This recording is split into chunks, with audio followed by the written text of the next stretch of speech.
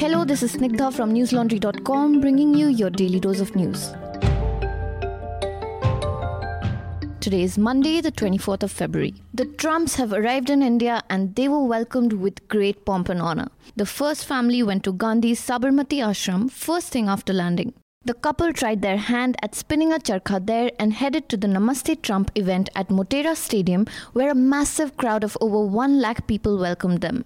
Prime Minister Modi, in his welcome address, called it a historic moment and cheered for the long life of friendship between the two countries. He also showered praise on Ivanka Trump and her husband Jared Kushner, who are also in India with the American president. India-USA friendship. USA friendship. India-US friendship. Words like democracy, vibrancy and unity were generously used by both President Trump and Prime Minister Modi. In his address, Trump said that America would always be a faithful and loyal friend to India.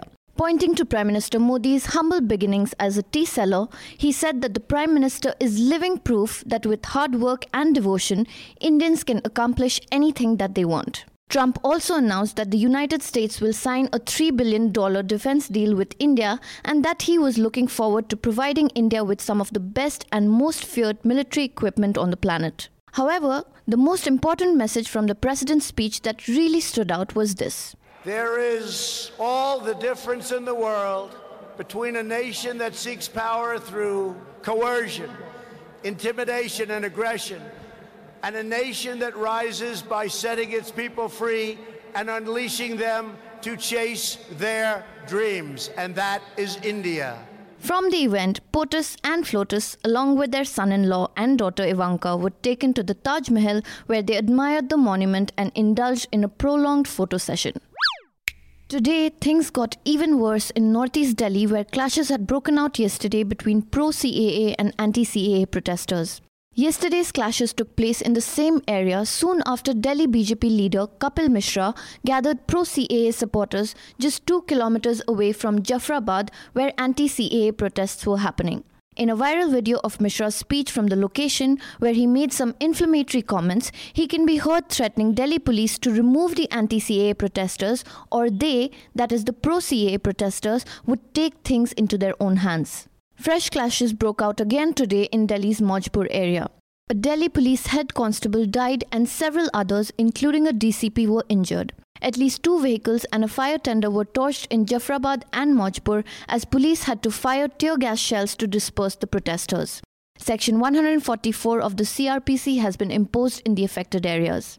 The Delhi Metro Rail Corporation has shut down the entry and exit gates of Jafrabad and Maujpur Babarpur stations for security reasons. Delhi Chief Minister Arvind Kejriwal, Deputy Chief Minister Manish Sisodia, Lieutenant Governor Anil Baijal and even Delhi BJP President Manoj Tiwari have appealed for calm and urged the protesters to exercise restraint. As I'm recording this, News Laundry reporters Ayan and Ayush are out to bring you fresh, in-depth ground reports. Stay tuned to read the reports, and while you're at it, do check out our website newslaundry.com. We have a ton of content, from incisive ground reports and podcasts to fun video interviews and comics. And if you like what you see, you must subscribe to us. You see, we are one of the very few news platforms in India who do not depend on advertisements for our survival. Why? Well, we are of the view that in this age of information and misinformation, news needs to be independent. And you, the consumer, has a huge role to play in keeping it that way. Because when the advertiser pays, the advertiser is served. But when the public pays, the public is served. Click on the subscribe button on the top right corner of our website and do your bit in keeping democracy alive. The houses of 7 BJP supporters were allegedly vandalized and set on fire in West Bengal's Jalpaiguri district today. The incident took place soon after the body of a Trinamool Congress leader who was attacked earlier in the month reached his village yesterday. The West Bengal police said fire tenders were sent to the spot to douse the blaze. A large contingent of police has been deployed in the area to avoid any further violence. On February 14th, Bhombal Ghosh, Trinamool Congress's booth president from Malikhat, was attacked with sharp weapons. He was taken to a hospital in Siliguri where he succumbed to his injuries. Local TMC leader Manoj Roy alleged that BJP activists were behind the fatal assault. Meanwhile, the BJP unit in the state blamed Trinamool Congress activists for today's attack. Trinamool Congress has obviously denied the allegation. The Uttar Pradesh Sunni Central Waqf Board has decided to accept the 5 acres of land allotted to it for the construction of a mosque near Ayodhya in accordance with the Supreme Court's Ram Janmabhoomi verdict last year. At a meeting in Lucknow today, the board decided to constitute a trust to build a mosque in Dhannipur, some 30 kilometers away from Ayodhya on the Lucknow-Gorakhpur highway. It will also construct an Indo-Islamic research center, a hospital, and a library on the allotted 5 acres of land. The board, which was one of the main litigants in the Ayodhya title suit, comprises of 8 members from different fields.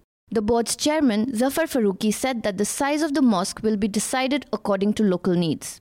In November last year, the Supreme Court had paved the way for the construction of a Ram temple by a trust at the disputed Ayodhya site. The top court, in the same verdict, had also directed the centre to allot an alternative 5-acre plot to the Sunni Waqf Board for building a new mosque at a prominent place in Ayodhya. To look back at how TV news media fed into the Ayodhya frenzy before the verdict was announced, read Cherry Agarwal's piece on the same on newslaundry.com.